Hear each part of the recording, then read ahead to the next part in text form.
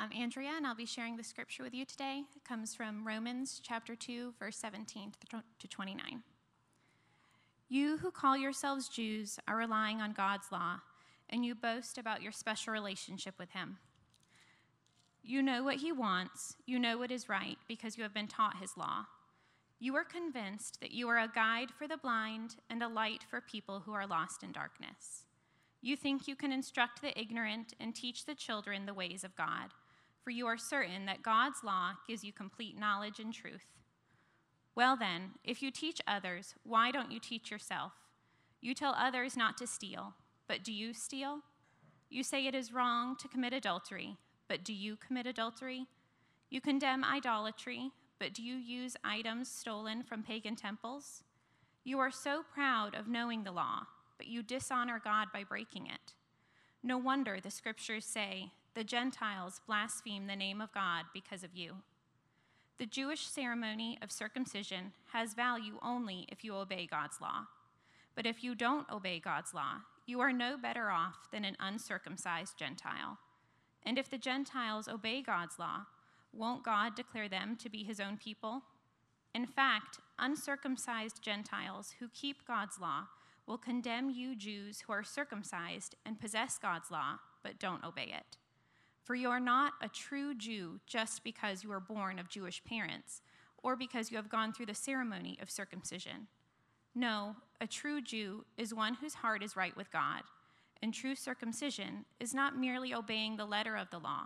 Rather, it is a change of heart produced by the Spirit, and a person with a changed heart seeks praise from God, not from people. This is the word of God to you today. You can be seated.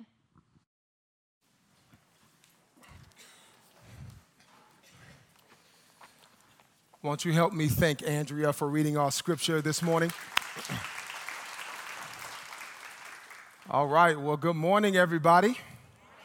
Man, it is so good to see your faces today and to be back in this place. If we are unfamiliar with each other, my name is Rodney, and I'm excited to share God's word with all of you today. My wife, Jacqueline, and I are so grateful to all of you for the love and support and the prayers that you all have shown and lifted up to God on our behalf. We are doing much better now than the last time you saw us. We've taken some time to rest and get our health in order. Amen. Amen. And we are truly thankful to you all and to God for that. Well, hey, if you're new or newer here to New City, we're grateful that you're here. We've been in a series called Pure Gospel, where we've been walking through the book of Romans. And if you've been here, I know this series has been a blessing to you thus far. We have some amazing communicators here at New City. I just want to take a moment to shout out my brothers, Pastor Gabe and Pastor Chris, for the opportunity to come back and just to be with all of you. Can you help me give our leadership a round of applause? Amen. Well, today, as we continue with our study, we'll wrap up Romans chapter number 2. But before we do that, let's take a moment and let's pray together. Father in heaven, you are a good Father.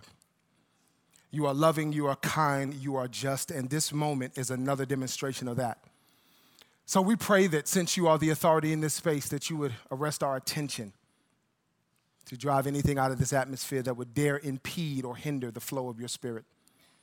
Move in this place, God, according to your will, and we'll be so mindful to give your name the praise, the honor, and the glory, for truly you are a good Father. In Jesus' name, God's children said amen and amen. To start our time together, I want to start by talking about the worship of goodness.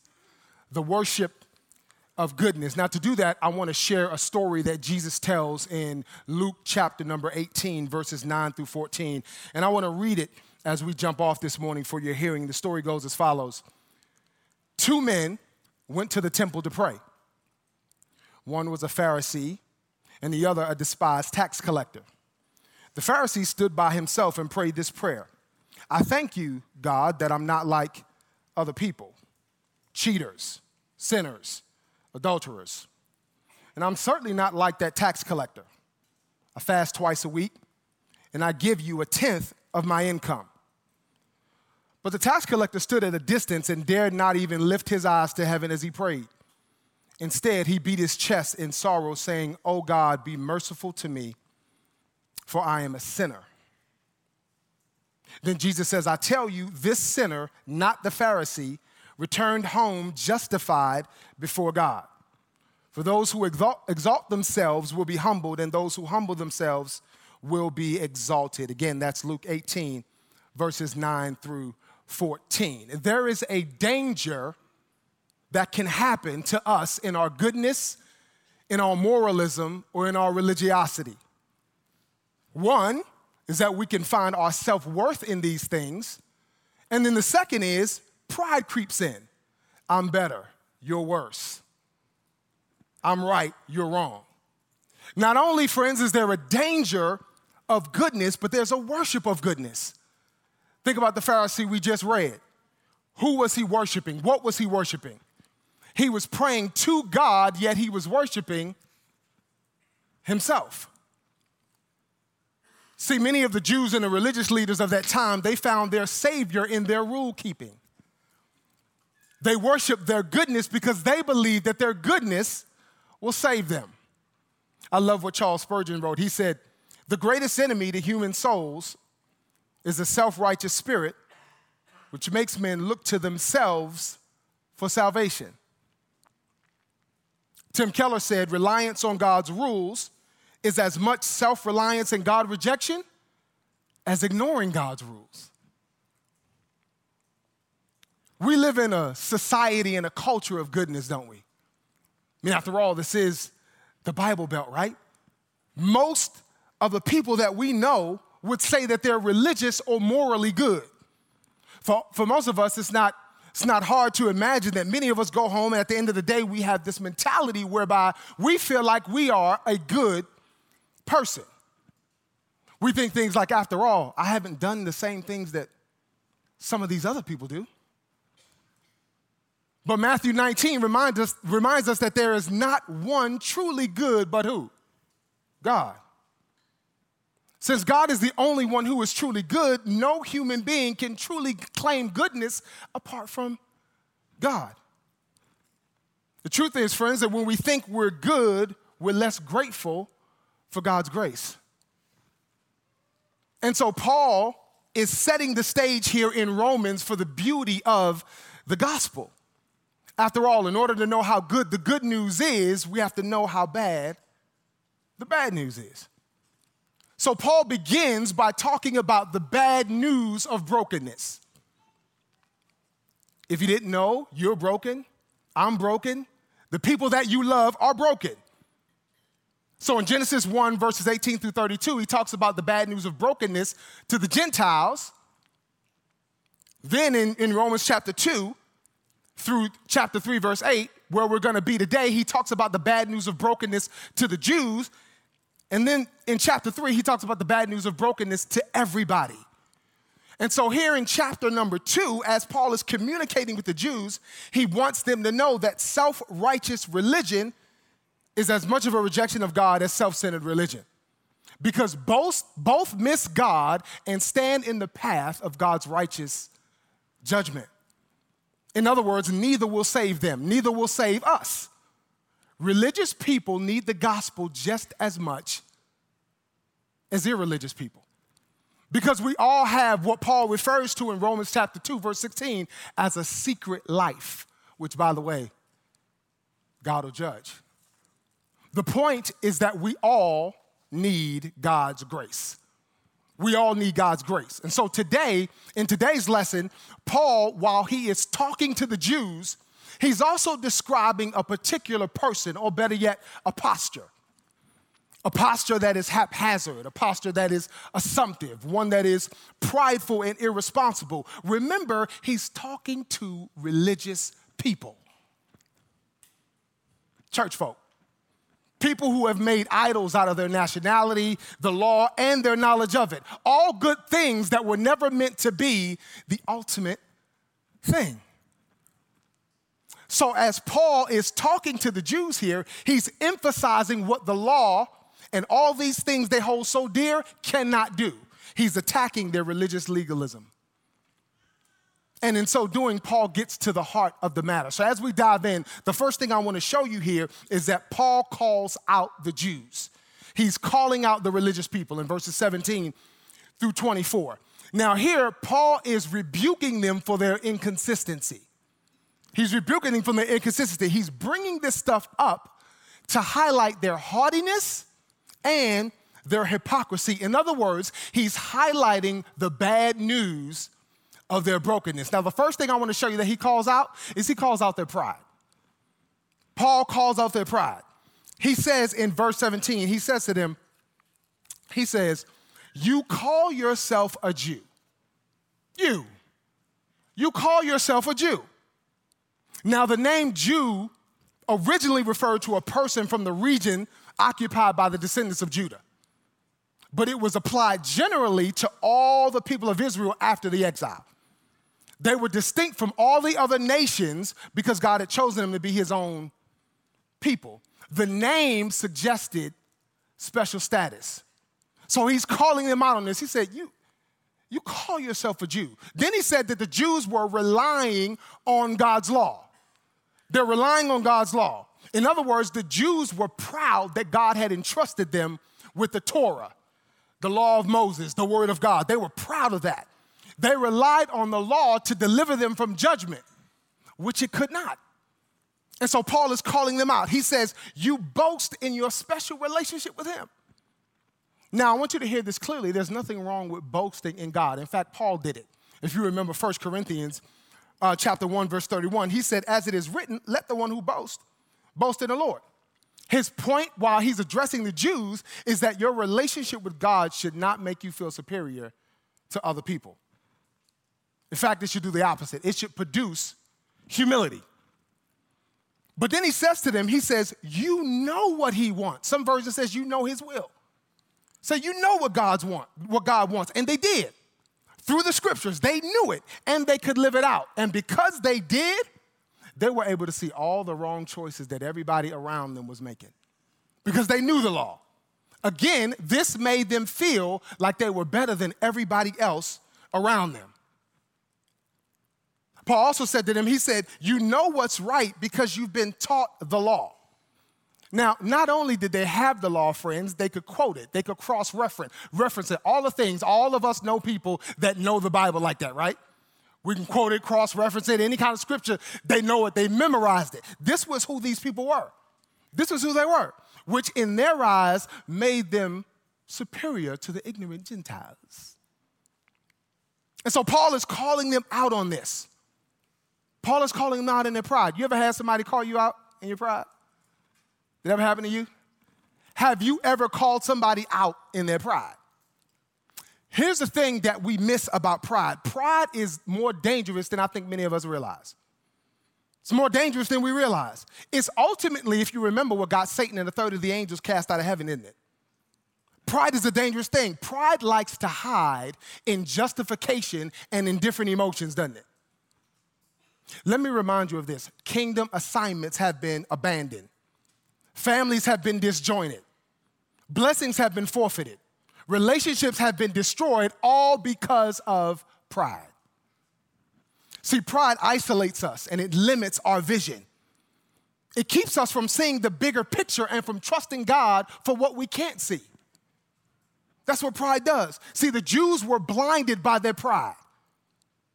The Jews were blinded by their pride to the point where they couldn't see that it was keeping them disconnected from the God that they claim to serve. The truth is that pride is always clearly visible to the Holy Spirit. Pride is always clearly visible to the Holy Spirit through those who have hearts that are bent towards God. And so though Paul, what he is doing here, it may seem a bit harsh, it was actually a very loving thing. So Paul calls them out on their pride. The second thing he calls them out on is their perception of themselves. He said, you are convinced that you are a guide to the blind and a light for the people who are lost in darkness. Now, that was supposed to be a part of the Jewish mission. That was supposed to be a part of their mission, to be a light amongst the nations. Isaiah prophesied about that. That was supposed to be their mission. The word was to be a beacon of justice in an unjust world. In other words, Israel was supposed to show the world what God was like. But they couldn't because they were too busy judging the world. That's why they couldn't show the world. And some of us, if we're honest, we have that same issue. Too busy judging people around us. Paul said, you think you can instruct the ignorant and teach children the ways of God. He said, for you are certain God's law gives you complete knowledge and truth. What he's saying to them is while they indeed had God's law, their problem was that they needed a new heart. That was their problem. They needed a new heart because there's a difference between being deeply religious and being a disciple of Christ. And this is what Paul is trying to show them. This is part of the reason, friends, why we need to walk with God in community with other believers. Because again, if we're honest, there are times and seasons in life where our perception of ourselves may be off.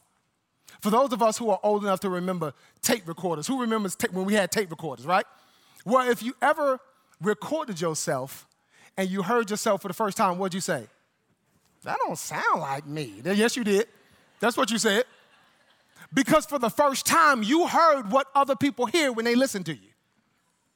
That's what you heard. You heard what other people hear. And so sometimes our perception of ourselves is off, or sometimes our perception of God is off. Trauma, discouragement, dysfunction. The enemy uses those things to disorient us, not only in our story, but in God's story, so that we no longer see God as loving and faithful.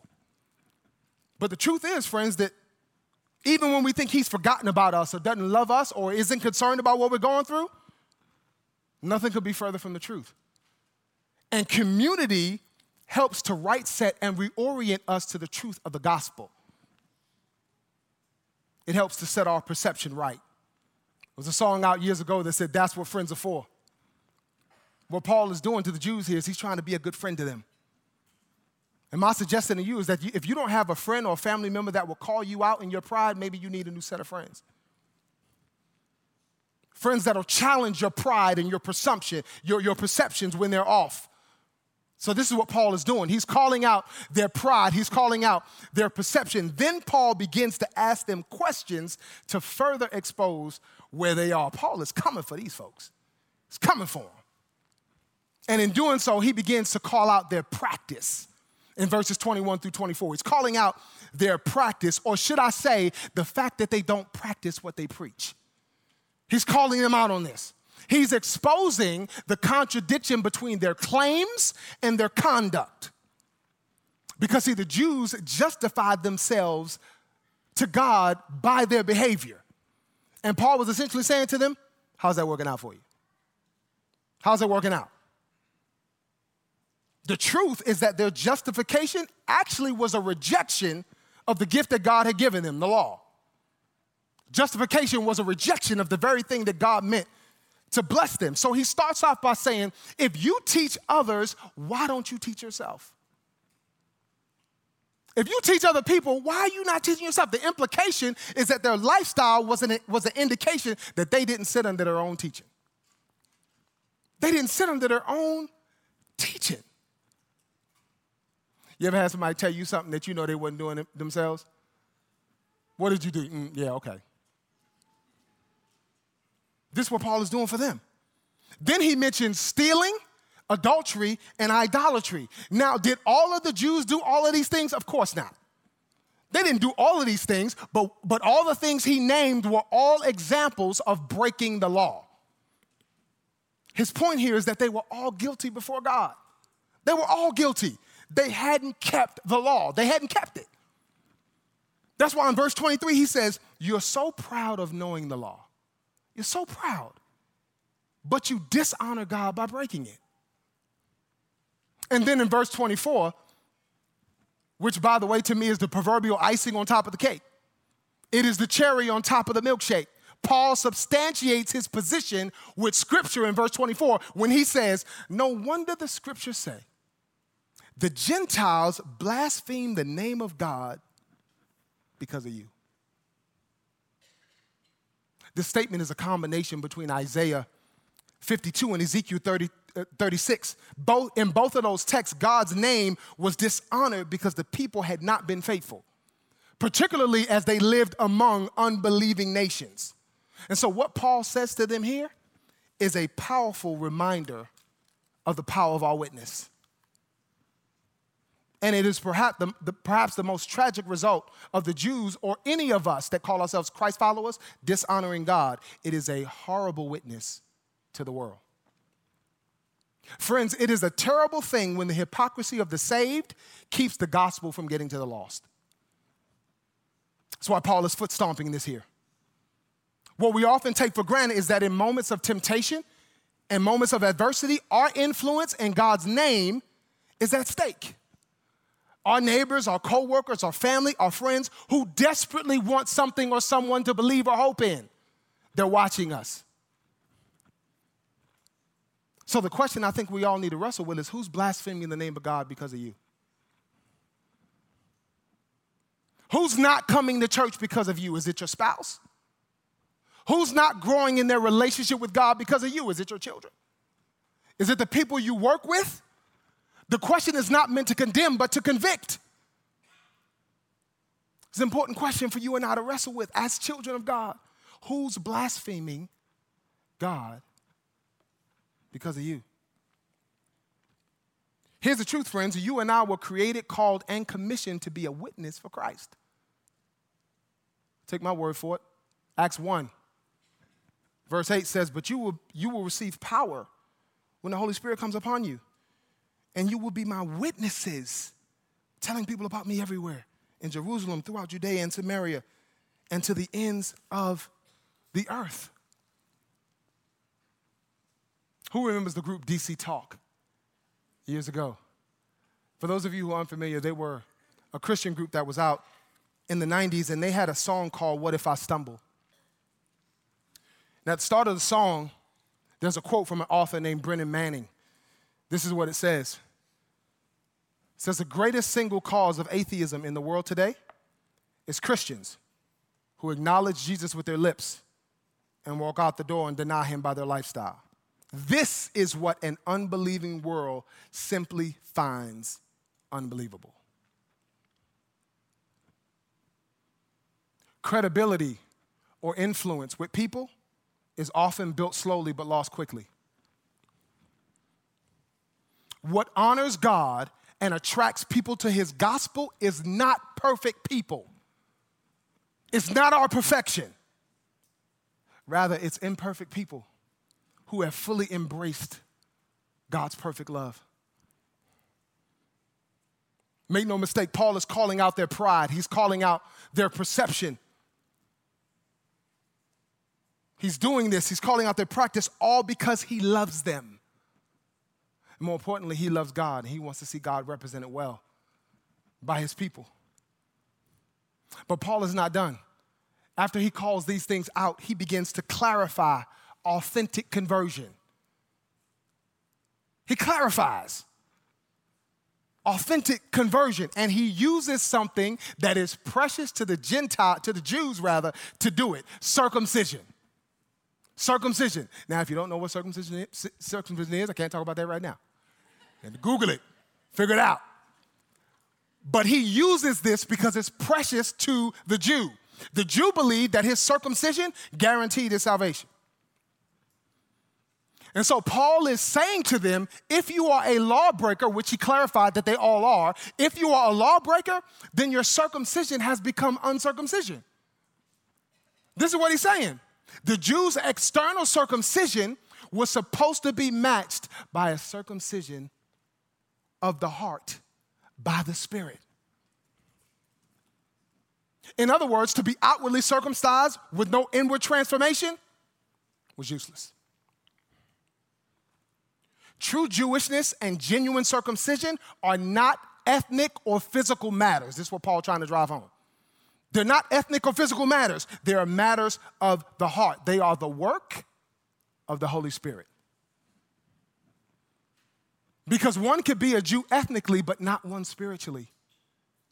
This is what he's trying to tell them. What mattered most was not their possession of the law, the things that they held so dear, nor was it the external act of circumcision, but obedience that springs forth from faith. This is Paul's point here. True salvation is a matter of the heart. I love what Dr. Tony Evans said. He said, external religion can never replace authentic relationship. External religion can never replace authentic relationship. Because here's the thing, friends, you can have Christian friends but not be Christian.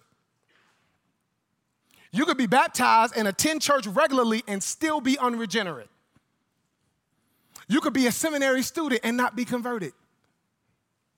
You can be busy with all kinds of Christian activities but still be dead in your trespasses.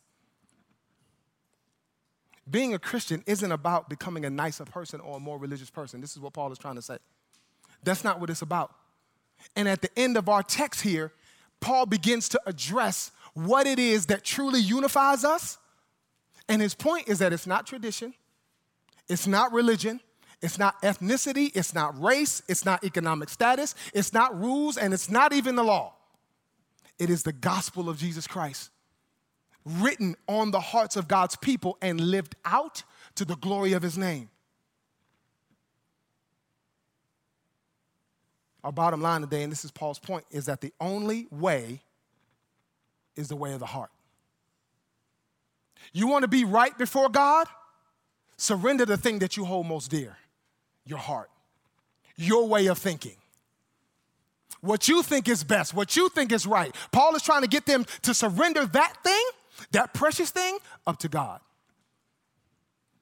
Because, friends, the things that we hold so dear, they're not getting us closer to God. Sure, coming to church is important. Being among community is important. Reading the scriptures, it's important. But all of those things are designed to soften our heart so that our heart becomes more like his. That's the point. And so as I begin to transition and close here, maybe the reason that many of us have trouble with this is because though the bad news is really, really bad,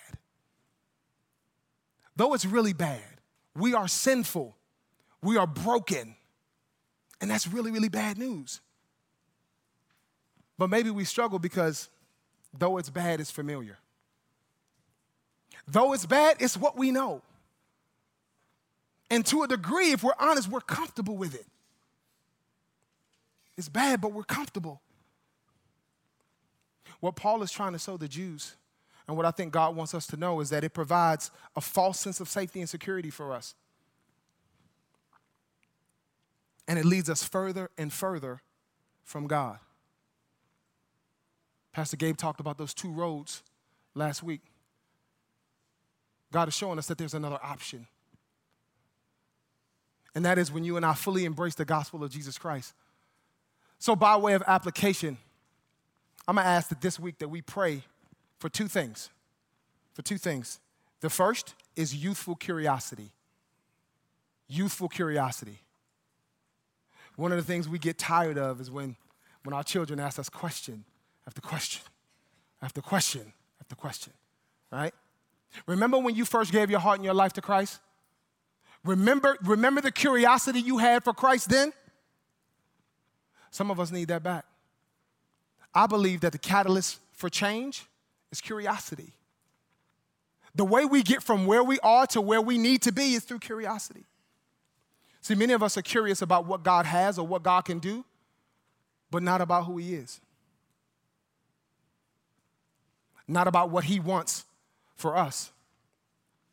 Imagine, if you would, somebody loving on you lavishly. Let's say they paid your mortgage. They paid your rent. They paid your doctor bills. They paid your student loans. Hello, somebody. They gave you food. They put clothes on your back. Wouldn't you want to know? Wouldn't you want to know all you could about them? Wouldn't you want to know who they were? Wouldn't you want to know what their motives were for loving you?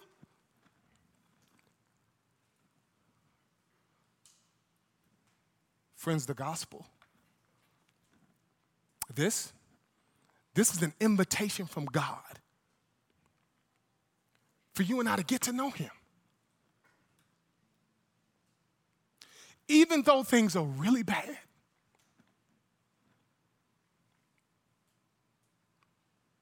he loved us enough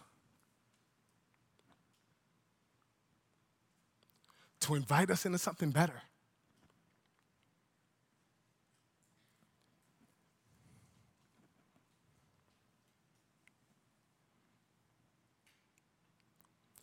Something that says, I don't care about what you've done. I don't care about who you were with. I don't even care about how you feel about yourself.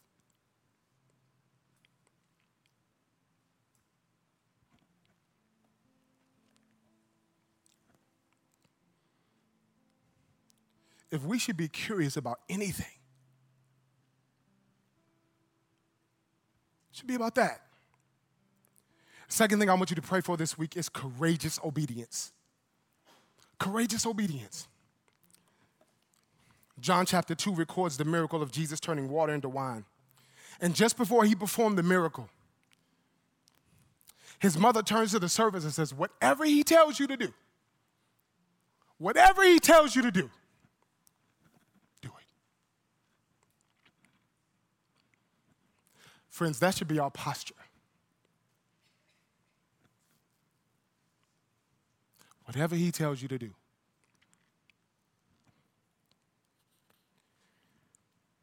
Jacqueline and I are living that right now.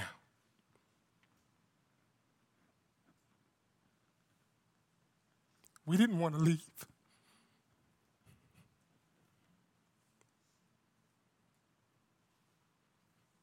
And sometimes the transition is still hard.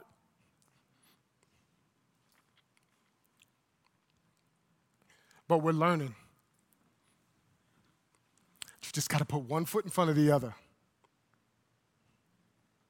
Because what God has is far better, far greater than anything we could ever imagine. And moving from what's comfortable and convenient means trusting the one who loves you more than anything. It means trusting that his way is perfect, and so is his love. And all his plans for us, all the plans that he has for you are ultimately for your good and not for your harm. And friends, what we'll find out as we do is that God is in fact loving. He is in fact faithful. He is in fact a good, good Father. And as we do, our hearts will be open to fully receive and embrace the invitation of the gospel. We'll have a posture like the tax collector in the beginning. God, I'm a sinner. Be merciful on me. That's all Paul wants. That's all God wants. It's hearts that are after his. Our study of the book of Romans continues next week. In the meantime, let's try to give up this thing that we hold so dear, that God might be glorified. Amen? Let's pray together. Father in heaven, you're so worthy. You're so good. You're so mighty. And so we're grateful for the people that you bring into our lives, God, that call out our pride, that call out our perception, that call out our practice. Because, God, if we are truly honest in this place today, we've held on to things more than we've held on to you. So, God, today is an opportunity for us to take a step towards you. We pray for youthful curiosity. We pray for courageous obedience, God. And we pray that as we move and take steps towards you, that you would do the work in our hearts that only you could do. Because you are a good, good Father.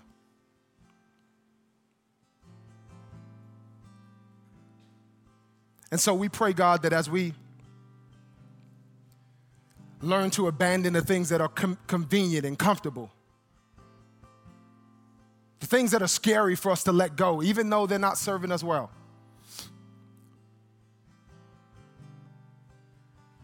We pray that you'll show us that your grace and your love bounds towards us. Thank you that eyes have not seen and ears have not heard all of the wonderful and beautiful things that you have in store for your children. So we thank you, Father. We praise you and we honor you. It's in Christ's name we pray. Amen.